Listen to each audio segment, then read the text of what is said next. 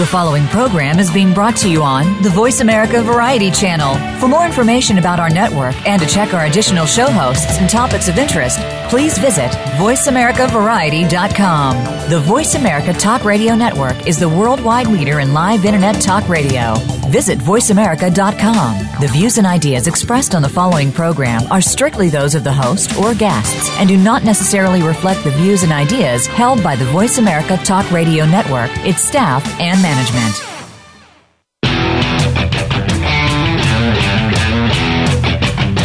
Your new or existing home is one of your most important assets, yet too many people rely on sites, shows, and tips from people who are not in the real estate business when making important decisions. It's time to get real and trust a professional. This is Real Real Estate Today with host Deb Tomorrow. In this series, you'll learn about making smart decisions when it comes to buying a home, selling a home, or even staying in the home you're in. Now, here is your host, Realtor Deb Tomorrow. Hello and welcome to Real Estate Today. I am your host, Deb Tomorrow. Do you think people are picking up on that whole today, tomorrow thing that I was trying to do? I think so. We're in episode 4. Okay, they're figuring out? Yes, absolutely. My listeners in Estonia? Yeah, I got numbers back in, we've got a listener in Estonia, so hello, Estonia. We had a good discussion about where that is, and I think it's somewhere up near Latvia. It doesn't help me at all.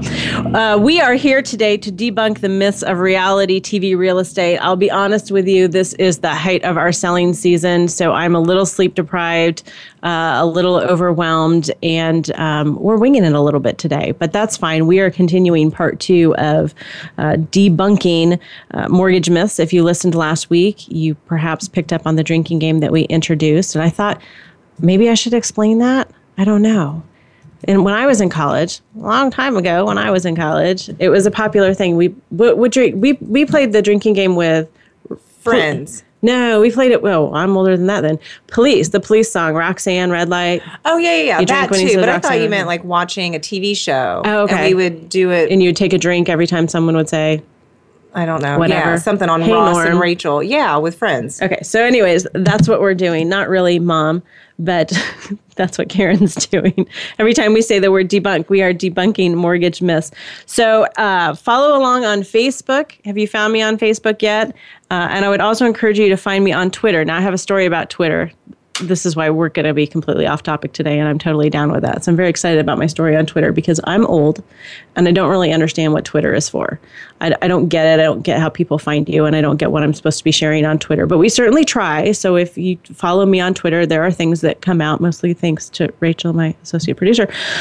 But I had an incident come up a couple days ago where on Zillow, one of the number one real estate website in the world, realtors dislike it greatly because it makes us say the word Zestimate, and that's a ridiculous word. But anyways, someone, a for sale by owner, was stealing my pictures and using my pictures and putting my phone number and my personal picture of me in the listing.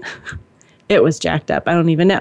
So I kept emailing, and people were calling me because they thought I had this house for sale. And I'm like, I don't know what you're talking about. So I tried to contact Zillow. I emailed them about 6 times. Couldn't get a response. Couldn't find a phone number. Finally found some switchboard in Seattle, but they had already closed, and I left them a message. And I was just getting mad last night, getting a little steamed up, probably taking out other aggressions on Zillow, which is whatever. So I thought, I'm going to tweet, whatever. It's tweet. I'm going to Twitter the Zillow CEO. I swear, I sent him a tweet. I was like, dude, Zillow, why won't you respond to me? I was so mad. And you know what? Did they? Oh, totally. He responded. He said, Deb will take care of you in the morning. Awesome. And they did. And I thought, this is what Twitter is for. Have you ever tweeted a famous person? No, I have not. You should try it because Rachel has. And that's what I was thinking last night because Rachel was like, one time I tweeted Roseanne Barr and she tweeted me back. She favorited one of my tweets. She favorited one of Rachel's tweets. I definitely need to try that. I'm not sure. So I still don't like Zillow too much, but at least they were all over it this morning. I had multiple people and yeah. So anyways, if you are following me on Twitter, that's what that whole rant last night was about, if you needed an explanation. So joining me, as you've probably already figured out, is Karen Rastel, the best damn lender in the entire state of Indiana. And we are going to be using her knowledge a lot today as well. And she's going to give me a wink whenever I ask a question that she can't answer. She is bound by, can you kind of explain what you're bound by so that people don't think or don't understand why you're not? Oh, absolutely.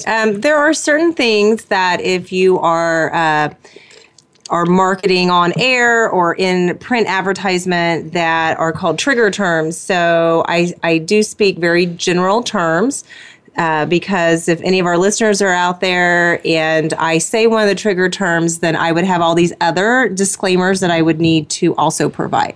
So we could have a trigger term drinking game, but then we'd all be dead sober by the end of it, right? Possibly, Yeah, yes. that's no fun. Yes. So I will try to come up with the trigger terms myself and answer those questions myself. So last week we debunked a bunch of the mortgage myths, and we still have a long way to go. I tried to come up with a list of another 10. I think we've got through maybe 7 or 8 last week, and I came up with another list of 14, but I promise this is the last show. We're going on to something else next week. I'm sure we'll find our way back to it. So get out your whiskey bottles or your butterscotch schnapps if you're in my office, and join us in our debunking drinking game. I want to recap a little bit last week because that's the teacher in me, and I just want to refresh.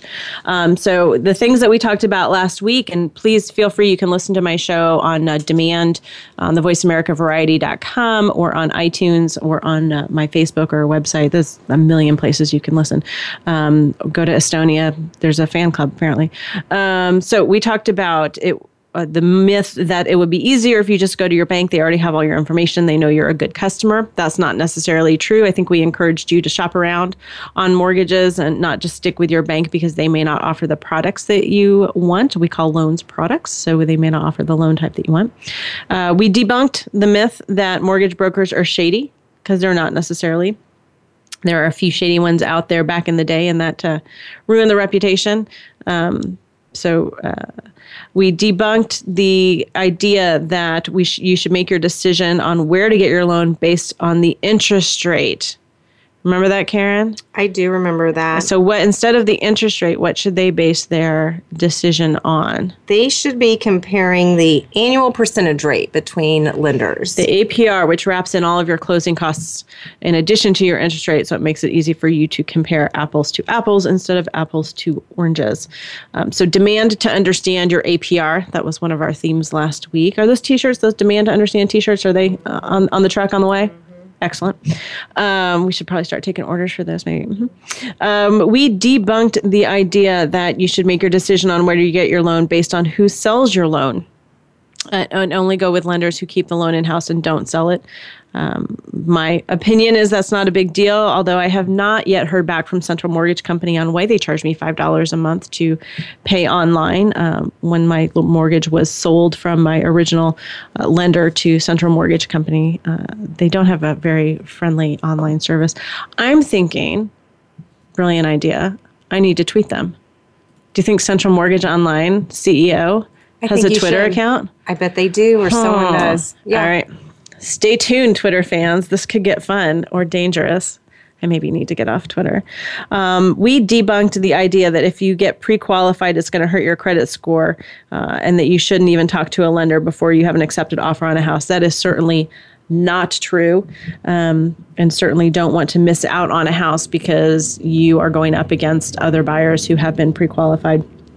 Apparently the market's crazy everywhere. I had a call yesterday interview from the Associated Press wanting to ask my opinion on the market and just, what I've been seeing this year. And she said she had talked to realtors around the country and we were all kind of saying the same thing, that we were kind of exhausted and that it was crazy and that we hadn't seen it like this. So apparently it's not just here in Bloomington, Indiana.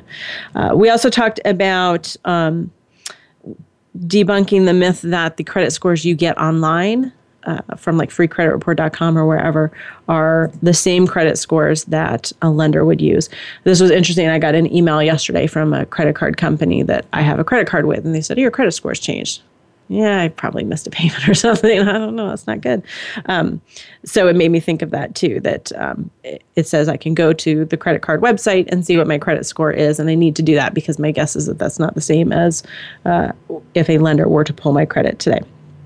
We also talked about if you have zero credit, people think that you can't get a loan, and that is a myth. If you have zero credit, you can get a loan. So we debunked that as well. So on to our next topics, our next debunking myths. So this was one, I was doing some research. I was able to come up with a lot of these items on my own, but I did do some research to see if there were any other ideas out there. And one of the things I saw over and over again is that there are apparently a lot of people who believe that they have to have 20% down to buy a house.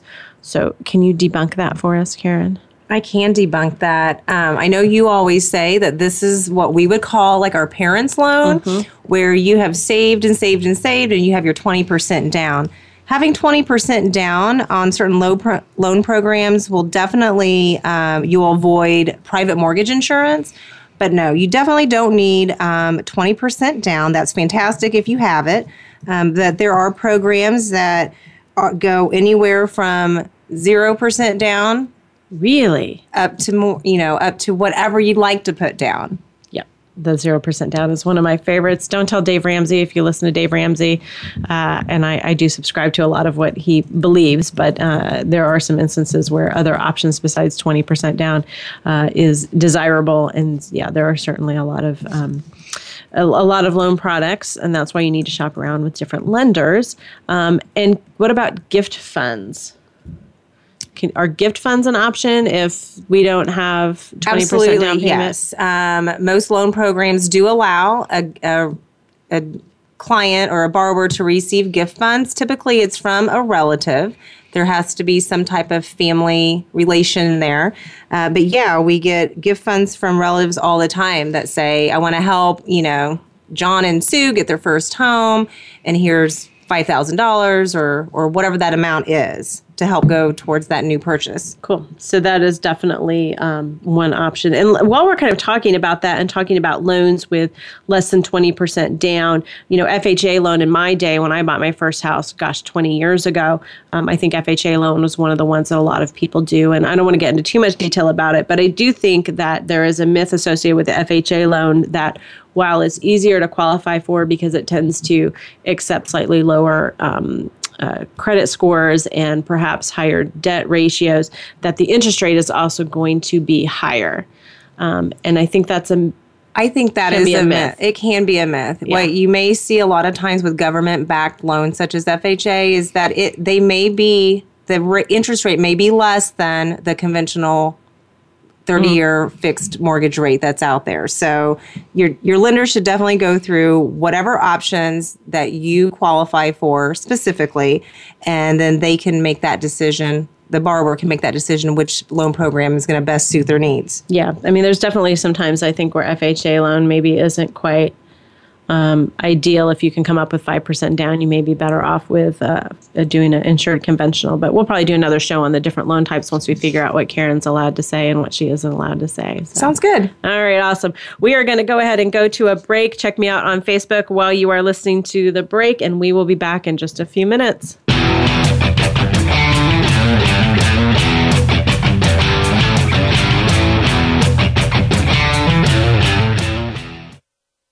Ask the experts. Call toll free right now. 1-866-472-5787. And ask our All-Star team to answer your question. That's 1-866-472-5787. Thank you for calling. VoiceAmerica.com. Are you interested in buying or selling a home? Not sure what the next step is? Deb can help. Go to realrealestatetoday.com and click on Start Here. You'll be asked a few simple questions, and Deb will personally contact you to help answer your real estate questions and connect you with a realtor in her personal nationwide network of realtors. So even if you aren't in Deb's service area, you're guaranteed to find a good match wherever you are. Visit realrealestatetoday.com. Ask the experts. Call toll free right now. 1-866-472-5787. And ask our All-Star team to answer your question. That's 1-866-472-5787. Thank you for calling. VoiceAmerica.com.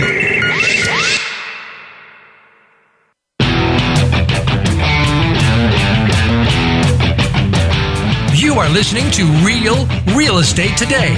To reach Deb tomorrow or with questions and comments about the show, please send an email to Deb at realrealestatetoday.com.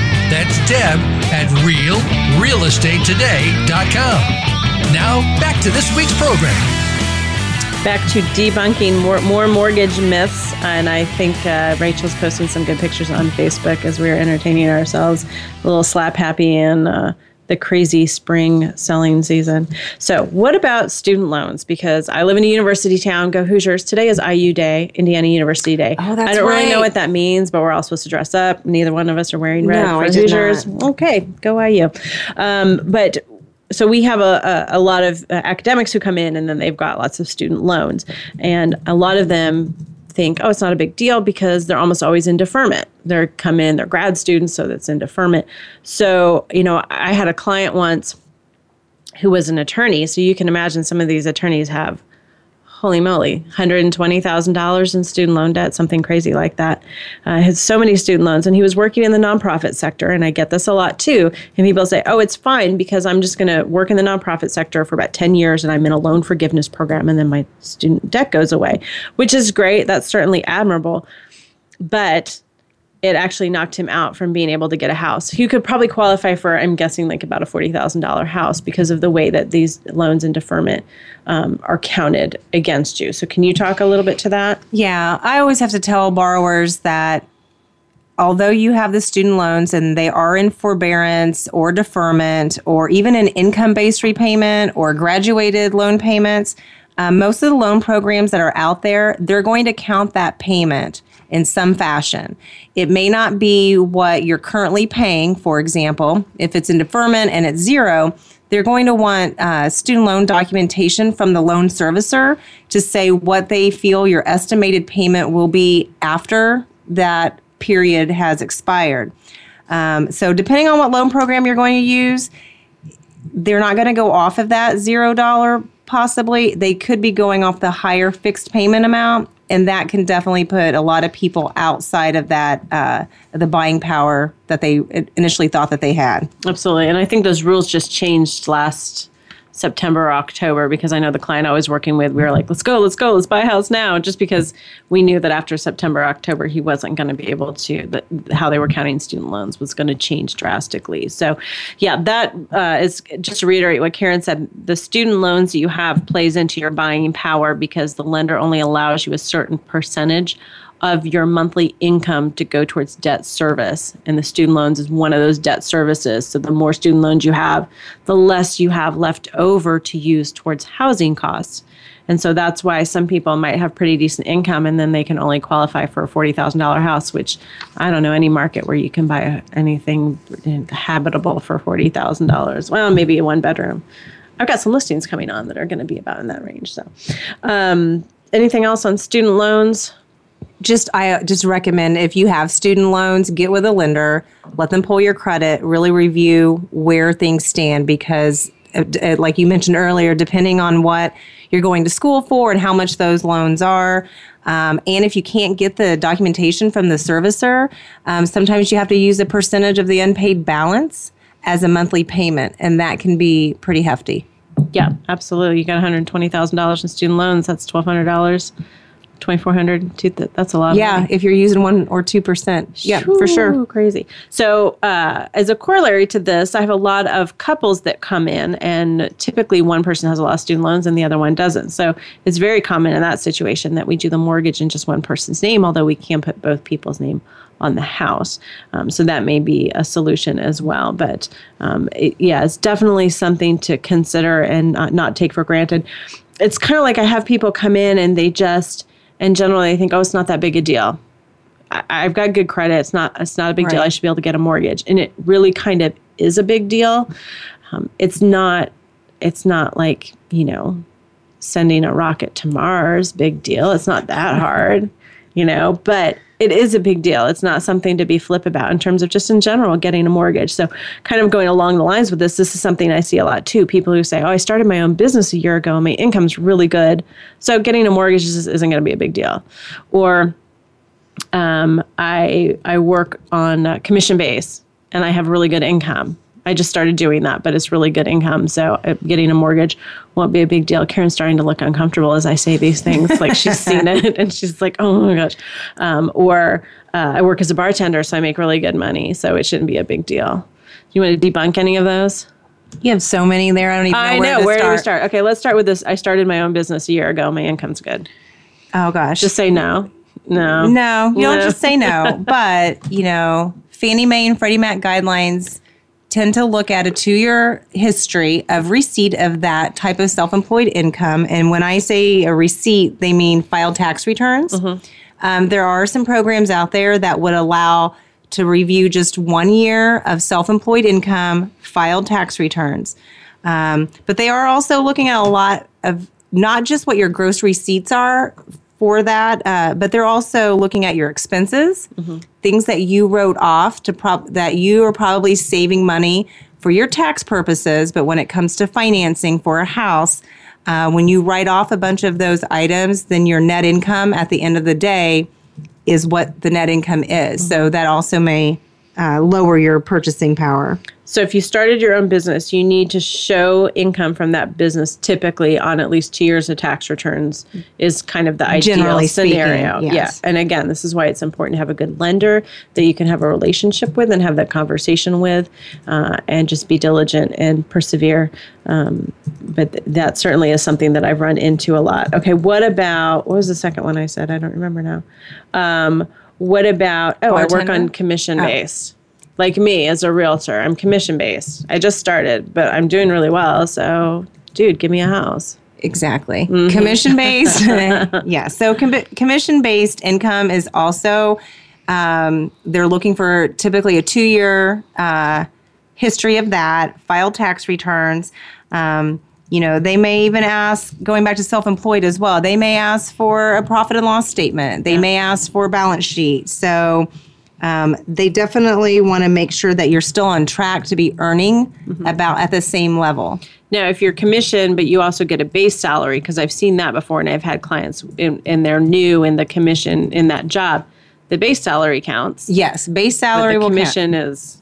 Yeah, so on the commission portion of it, like I'm trying to think of an occupation where that may happen. Because it happens all the time with me too, and I'm drawing a blank right now. Right. The one client we had, she was in like cable TV sales. Yeah, I don't remember that one. You don't? No. However, you thought her husband was really good looking. He was a police officer. Oh yeah, that one. That's right. I do. Thank you for that that memory jog. Mm-hmm. That is right.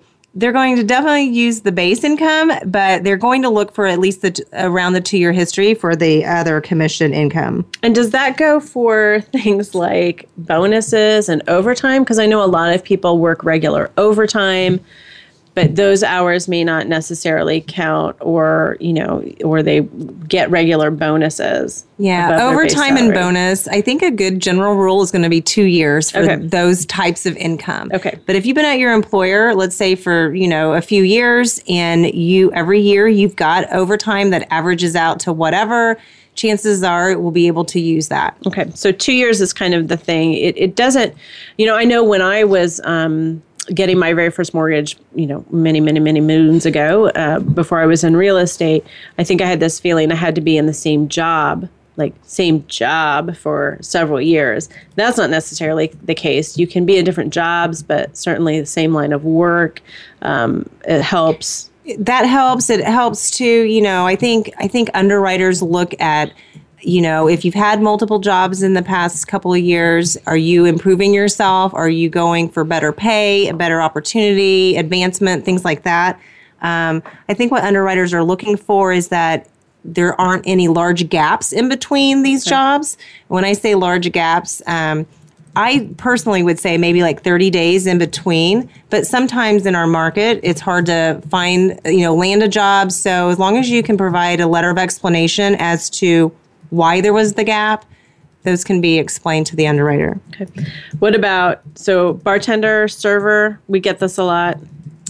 If they're claiming their cash tips on their tax returns, right, you can definitely, count that. But for those that don't, cash is not documented. So that's... something to think about. And again, that's why if you are interested in buying a house and you fall into some situation like that, you need to get with a lender up front. I always say that you can tell a good lender by their willingness to talk to you, even if you're clear that you're not ready to buy a house today. The ones that only want the low-hanging fruit are the ones that you may not get the best service from. I had another lender, not Karen, but another lender once say to me, I need to eat next year too. And I thought that was that was a good way to put it. I need to eat next year too. Good lenders are looking ahead and kind of filling their pipeline with clients so that they've always, got something going on. So have that conversation if you're a bartender or a server and you need to start declaring more tips so that you can show that your income is a certain level. That needs to happen over a period of time, not just the week before you want to get a mortgage. I think to segue off of that too, if someone has, let's say you have a regular job, but now you're going to start bartending or serving, being a server at a restaurant on the side as part-time. Part-time kind of falls into the category with everything else, and really needing a 2-year history of that is generally allowable before that income is counted. But sometimes, I think underwriters may want to see, are they just getting this part-time job in order to buy a house to buy more house? That's a good point, because we've run into that as well. What about, this was similar but different, and I had this, oh my gosh, I remember this happening one of the first deals that I ever did, that my clients, they wanted to, they had a condo that they were living in and they wanted to keep that and buy a bigger house. And they had a plan. They had been planning on this for years. They're going to buy this condo. They're going to live in it for a few years and then they're going to move up to the next house. And we ran into a snag, and that was that they didn't have enough income to carry both mortgage payments on the condo and on the new house they wanted to buy. But because they didn't have any track record as a landlord, even if they had a signed lease in place on the condo, that income was not going to be counted again for, you guessed it, 2 years. I was going to say, there's generally a theme 2 there. years. There is a theme there. Yeah, so when someone isn't able to sell their current home before the purchase of the new home, a lot of the guidelines do state that you have to have cash reserves to be able to carry both of those payments. Not all programs have that, but some of them do. Mm-hmm. So that trips up a lot of people as well. So the next segment, we are going to talk about the thing that I guess probably drives my blood pressure up the most when I watch all these reality TV shows, even Chip and Joanna. I've been watching them some more. They're so cute. They are. Yeah. We're trying to start a shiplap revolution on the internet.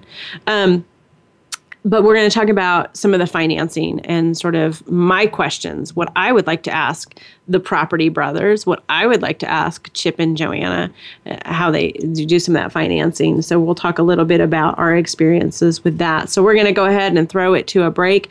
We'll be back in a couple of minutes. Stick around.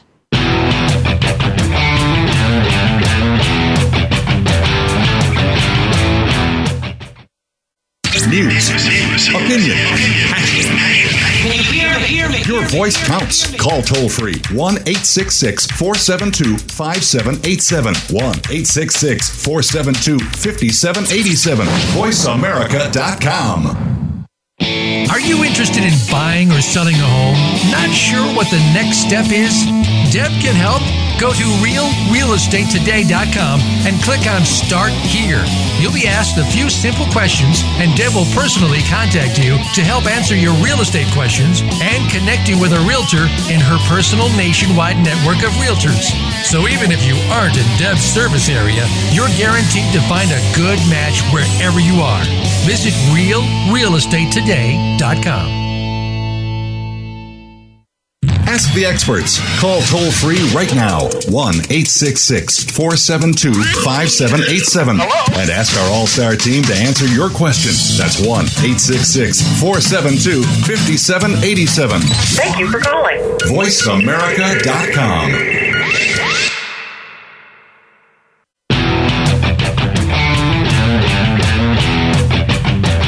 You are listening to Real Estate Today.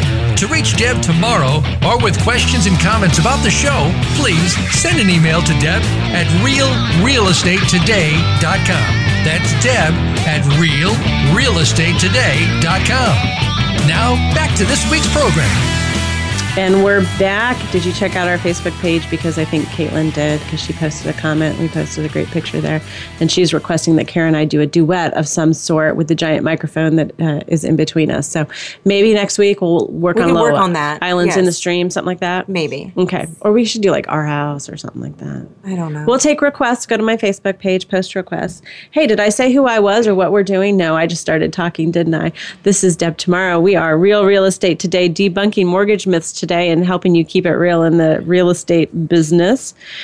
We started talking about this over break, and then we were like, oh, I got to zip it because we got to save it for the show. So I had never talked with Karen about this before. One of my giant pet peeves, that one of the things that really raises my blood pressure are these reality TV shows, renovation shows, Property Brothers, the Chip and Joanna show. I should figure out what the name of that is. Fixer Upper. Whatever. Yes. Chip and Chuck and Joanna, and they're so cute. But how on earth do people finance those homes? They're like, okay, this is what Chip says all the time. You're all in at $425,000. The house costs $300,000, and your renovation budget of $125,000. I'm guessing that these people don't have $125,000 in cash sitting around to finance renovations. So how do people finance renovations? They come into my office all the time. They're like, that's fine. I'll just get some money to do renovations. And my head explodes because I don't understand. I have those burning questions too as a lender. I mean, there is a program that FHA does offer, and I've never done one in that large of an amount where like some of these shows are. And I'm thinking, I watch those shows as well and go, what kind of financing are they getting? Certain companies may have a specialty program that is kind of similar to what FHA offers, but at that level, I have no idea.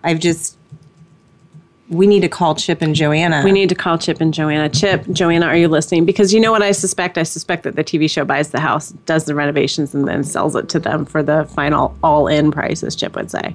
I know, that just came to me. Like it's like light bulb over my head. I see the light bulb over exactly. your head. So I don't know. And I don't know how mortgages work in Canada, and half those shows take place in Canada. Yes, that's true too. So they obviously don't have FHA because that's a United States federally backed program. So I have no idea how that works. And so maybe it is easier. And maybe that's why everybody wants to move to Canada, because they can do reno projects. Well, they're doing something in Waco, Texas, because that's where true. Chip and Joanna are. They are. Waco. So you said there are a few programs. My experience with those programs is that there are some limitations as well, right? There are, yeah. I mean, FHA has a program where, you can't move walls, for example. Oh, like you can't move like you can't open this up. I'm going to blow this wall out. I'm just going to put a double beam in like they do on TV. Like they do on TV. I mean, FHA has two different programs. One is structured to where you can't make changes like that. The other program you can. However, I don't know. I personally don't know what that actual limit is. The one FHA loan that I did was the one where you can't move walls, you can't do room additions, but you can definitely fix flooring, lighting, fixtures. So I couldn't build a garage. Chuck and Joanna had to do that last week because they were going to close in the carport, but then they couldn't because it was too close to the property line. So they had to buy the lot next door. I saw that one. I know. Yeah. Pretty house, but whatever. Okay, so, and the other limitation that I thought was interesting is my understanding of this program is that you have to use certain contractors. The contractors do have to be approved by the lender. I think a lot of people think, well, I'll just get the money and then my dad does this. My dad does drywall. My dad doesn't do drywall. Yeah. Some dads do drywall. And you're not going to get the money back in your pocket as the borrower, as the buyer. Correct. You don't get the money back. And I do think that lenders, what they're looking for, depending on the scope of the work that needs to be done on a renovation project, they may need a general contractor. And again, I think most lenders do want to review that builder's credentials and things like that before they do approve them, I guess, on their list, because what they want to make sure is that that contractor is financially sound to be using your loan proceeds on your home and not using your proceeds for a job that they're trying to finish up and they've ran out of money kind of thing. Little pyramid scheme kind of going on there. Yeah, one of the things that the way that it kind of works is that an appraiser will go out and look at the home in its current condition along with a list of your intended improvements and then try to anticipate that, yes, those two items combined, the current home, if you do these things to it, should be worth the overall all-in amount that you're going to have. And that's one of the other things on the reality shows that kind of always makes my blood pressure go up a little bit too, is because they say, they never talk about, are you over improving for the neighborhood? Is the house really going to be worth $420 at the end of the day? You can buy it for $250 and you put, I can't do math like that in my head, but you're right. I mean, the appraisals that get done, if those people are getting financing, they have to have, comparables in and around the subject property. So I would hope that the improvements that they're doing actually, kind of match what's going on in that area. Appropriate for that neighborhood. Right. I feel like we need to call 60 Minutes or 2020 to do an investigative report on our this. people need to contact their people so that we can figure out just what kind of financing their clients are doing. Maybe they have super secret financing that we could turn people onto. Right. Maybe. So in conjunction with that is this one that I hear all the time too, which is, I'm not worried about the condition of the house. I know how to do things. My dad does drywall. Yeah. And then I say, yeah, but... And then I feel like I'm being negative Nelly instead of, Debbie Downer or whatever. Because I do have a really hard time getting my clients to understand that while some condition issues may not bother them, it's an issue for the lender. Right. And I don't think people recognize that. So at some point in the process, once you've had an accepted offer on a house, your lender's going to send an appraiser out to the property. And that appraiser is going to note certain things. Now, it depends on the kind of loan that you're getting, because certain loans, like an FHA loan that we've been talking a lot about today, have a little bit stricter guidelines in terms of the condition of the property. I don't know if this is because somebody sued the federal government at some point in time for letting them buy a house, you know what I'm saying, that had some peeling paint and they chewed on the walls and got lead-based paint poisoning. So they had to sue somebody because they can't take personal accountability. Sorry, I'm getting off on a tangent, but I don't know why that's the case. Yeah. I mean, FHA has a handbook. You're right. I mean, and there are those guidelines that are in there, and I don't know where they originally stemmed from or where they came from, but there are certain things that those particular loans, you have to meet what the handbook says. Mm-hmm. In terms of the condition of the property. And so if you don't, then the appraiser rats you out to the lender and says, hey, this house has issues, here they are. At that point, you're either not going to get the loan or you're going to try and figure out with the seller how to get those issues addressed so that the appraiser can come back out, give you a clean bill of health, and then everybody can go on their happy way. Some of the things that I've seen in my lengthy career, peeling paint's a big one, again, because of lead-based paint potential poisoning and thinking that we're all chewing on the walls and eating the stairs. Broken window is an issue, even if it's just the pane is cracked and people are like, oh, it's not a big deal, we can fix that. It's going to be an issue. And the screen. Like you could have like a rip in the screen. Really? Yeah, like maybe it's been like sliced open because you locked yourself out of the house because, my processor at work, that just happened to her over the weekend. Power was out. They didn't have a way to get into their house, so they had to cut a screen. And now she can't sell her house until she fixes that. That's what I told her. Oh my goodness. Here's a big one, missing floor coverings. And we find this in bank-owned homes all the time because they tend to smell like cat pee. And so I'm just telling you my experience. I say things. You go into those homes. I don't have to go into those. I make blanket statements based on 2 experiences, but whatever. So they pull up the carpets and then you've got exposed subfloor. And that is typically an issue for an FHA loan for sure. Missing kitchen cabinets, missing kitchen fixtures. I've looked at it, or I've had a borrower wanting to purchase a home, and it was probably bank-owned. The whole kitchen was gone. Yeah. I said, that's going to be a problem. You don't have a functioning kitchen. Right. You're not going to get a loan on that. You're not going to get a loan on it. Unless you do the 203K, and I'm sure she probably wanted her dad to install the kitchen, but he couldn't do it because he's not a contractor, yada, yada, yada. Roof leaks, obvious roof leaks. I think those are things I've been dinged on before. I had one, oh my goodness gracious. This wasn't even an FHA loan. It was just a regular loan for an investment property I was buying. And the appraiser went out and noted that there was a bundle of shingles on the roof. Because the roofer, I don't know, they got tired or whatever. They just left him up there.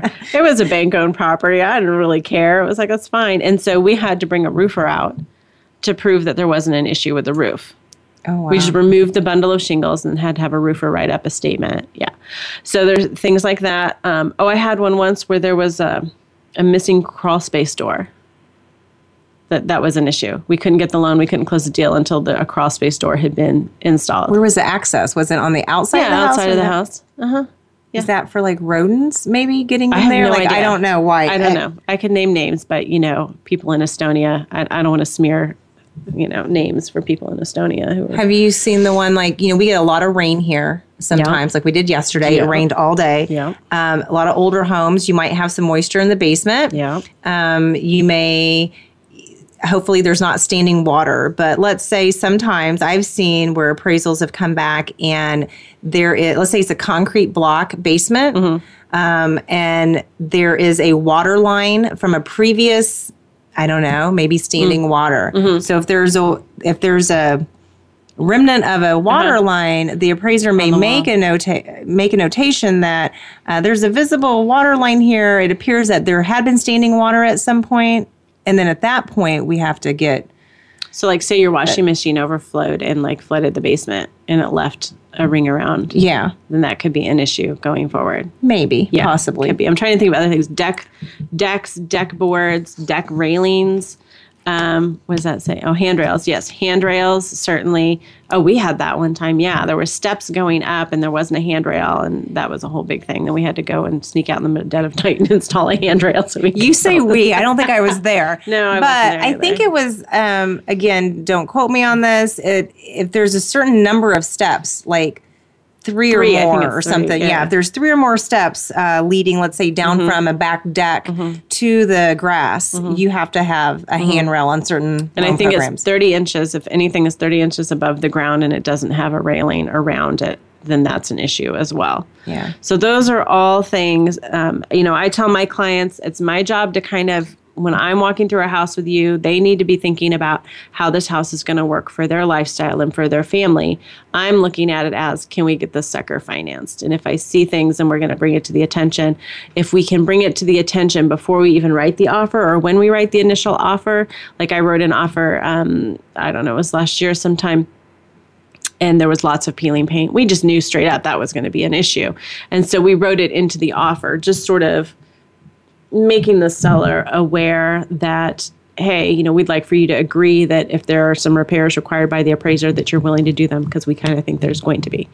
And so, we try to be proactive on that and look at that. But a lot of people don't want to believe me. They just say, oh, it's not a big deal. It's just not a big deal. And I say, and you're here to help. You're here to help them. Yeah, You're trying to make this be smooth and but it's hard, seamless. Because again, thanks to reality TV, which I watch every day, so I don't feel like I'm, completely down on it. But, they think buying these bank-owned homes are a piece of cake, and everybody wants a deal. Everybody wants that foreclosure. And most of the foreclosures around here, at least, have those issues. Gosh, I had one. We tried for about 9 months to get that deal closed, I think, and it was an issue of hot water. There's no hot water in the house. We couldn't get it. We couldn't get it to turn on. We couldn't get the bank that owned the property, didn't care, didn't want to send anyone out to fix it. I mean, it was just one thing after another, and finally my clients gave up after 9 months, but they gave up. So those are things to be aware of, and we're going to be making some phone calls to Chuck and Joanna's people to see if we can figure out how they do their numbers and how they do their renovation. We're going to get to the bottom of this. It may take us 13 weeks, but we'll get there. I think so. So we're going to go to break, and we will be back for our last segment, Debunking Mortgage Myths. Stick around.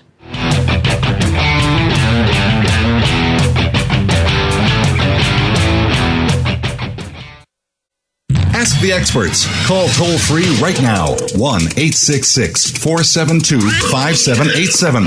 And ask our All-Star team to answer your question. That's 1-866-472-5787. Thank you for calling. VoiceAmerica.com.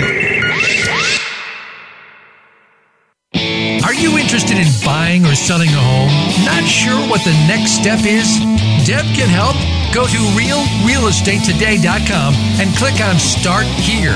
You'll be asked a few simple questions, and Deb will personally contact you to help answer your real estate questions and connect you with a realtor in her personal nationwide network of realtors. So even if you aren't in Deb's service area, you're guaranteed to find a good match wherever you are. Visit realrealestatetoday.com. Ask the experts. Call toll free right now. 1-866-472-5787. And ask our All-Star team to answer your question. That's 1-866-472-5787. Thank you for calling. VoiceAmerica.com.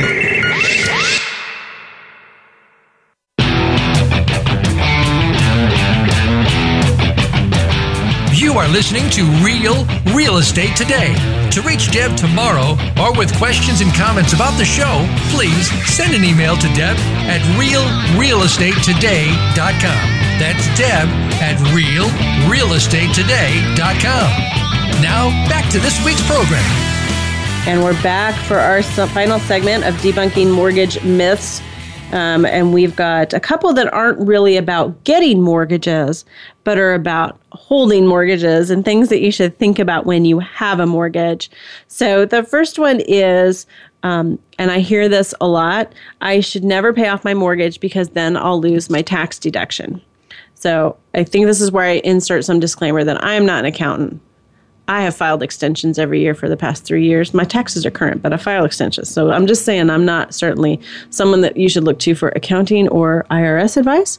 However, if you listen to Dave Ramsey, he does this math all the time. And this is one thing I really agree with him on, is that mortgage, that tax deduction. Do people ever ask you about this, Karen? No. No? But I know where you're going with it. It doesn't make sense. Like, why would someone want to continue paying interest if they can pay off their loan? Right. So here's the thing. So say you pay $10,000 in interest, mortgage interest in any given year. And if your tax rate is 25%, then that means that $10,000, it lowers your income by $10,000. And it saves you about $2,500 in taxes, which is a lot of money, $2,500 in taxes. However, you paid $10,000 in interest to get that $2,500 that's simple savings. Math, and I like that. Does that make sense? Yes, it Rachel, makes sense. Does that make sense? Mm-hmm. Do I need to repeat it? No? That's good? You're paying $10,000 to save $2,500. I don't know that that's a good decision. I don't know. Some food for thought. Think about it. I will say that there might be other reasons to not pay off your mortgage. You know, there may be better investments for that money if you're at a really low interest rate. Some people have said, I've got some clients who are, I think, very savvy investors and they're CPAs, and I kind of look to what they do because I think, they seem to have their act together and they, sometimes they do think that it makes more sense for them to, use someone else's money. I don't know, Dave Ramsey's head just exploded like he listens to this show, but whatever. So there may be other reasons, but keeping a mortgage for the fear of losing the mortgage deduction, it doesn't make sense. So don't do it for that reason. That's all I have to say about that. I would say definitely talk to your financial advisor. Right. Because you're right. Like, I would be reinvesting my own money to be making myself money. But if I'm not even doing that, I'm not going to spend $10,000 in interest to save $2,500. Doesn't make sense. And here's another one I want to clarify too: the myth of the biweekly payment. Have you ever gotten anything in the mail? Yeah, dramatic music, please. The myth of the biweekly payment. You get something in the mail from your lender that says we can knock 7 years or something off your mortgage.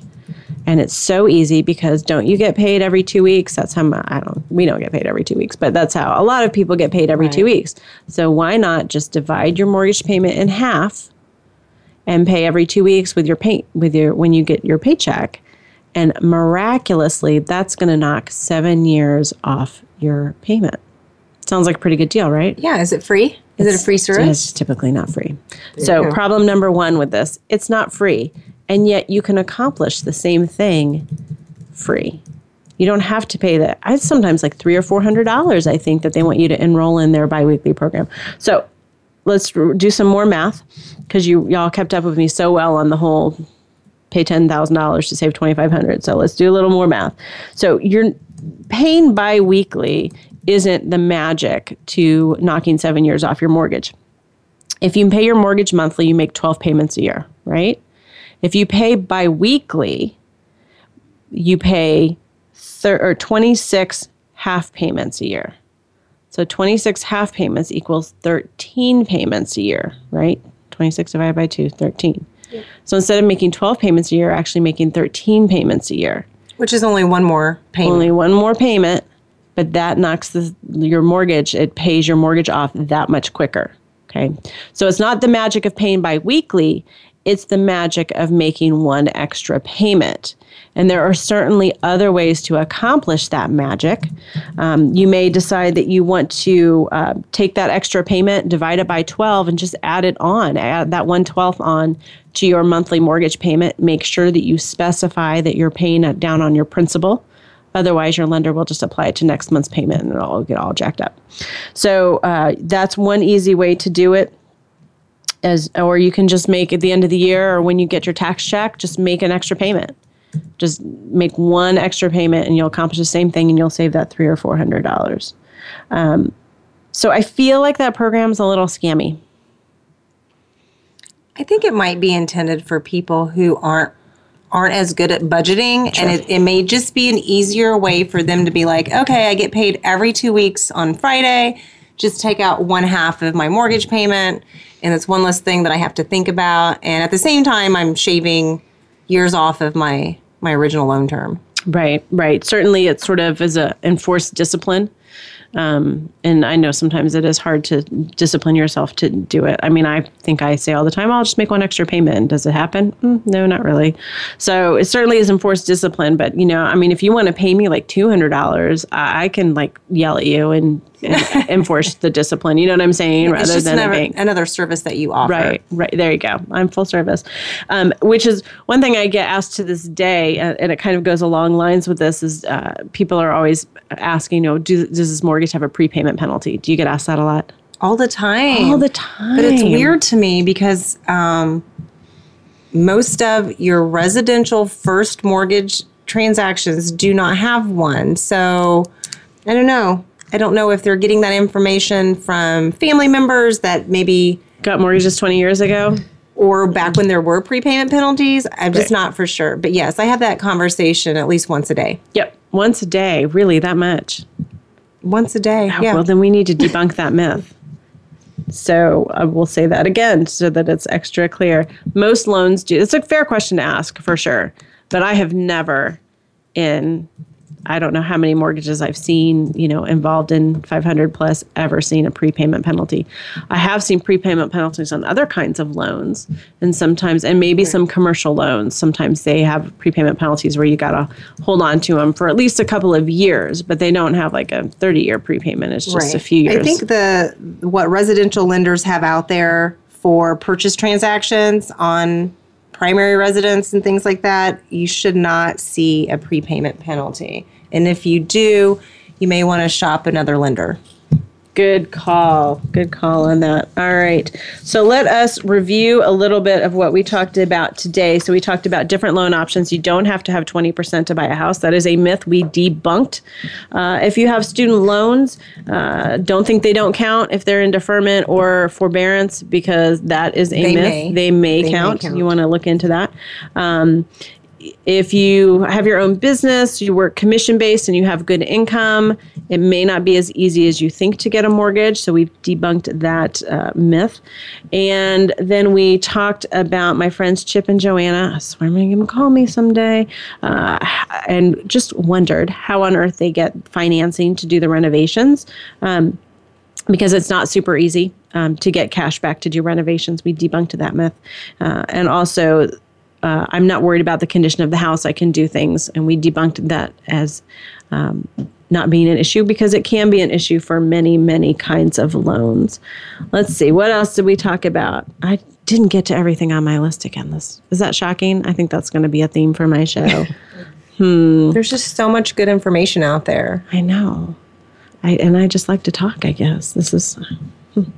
All right. We also talked about the myth of getting a mortgage or not paying the mortgage off, that we want where the math doesn't make sense. Remember, do you want to pay $10,000 in order to get save $2,500? Doesn't make sense.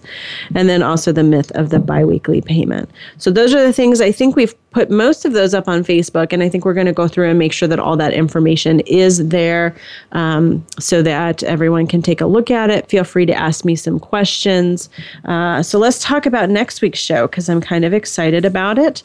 I had intended when I started this show to do listener mail on a regular basis. But as we've all discovered, I talk way too much and I have way too much information. So that hasn't happened. So we are going to do an entire show dedicated to listener mail next week, answering questions. I'm not taking phone calls, though, because you people all freak me out on the phone. I'm not ready for that. I need a little preparation. So if you have questions that you would like for us to answer, please message me on Facebook, post it on Facebook. You can tweet me. You can email me at deb@realrealestatetoday.com. We'll be answering all of those questions and more. So stick around next week. Tune in noon Pacific, 3 p.m. Eastern. Download, listen to us on iTunes. You know the routine. We are everywhere. We appreciate everybody listening to us. Karen, thanks for joining me again. And Rachel, thank you. Everybody have a great week, and we will talk again soon.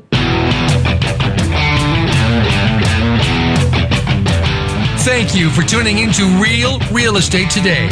Please join your host, Deb, tomorrow for another edition every Tuesday at 12 noon Pacific Time, 3 p.m. Eastern Time on the Voice America Variety Channel. Until next week, take care of your home. It's one of your most important assets.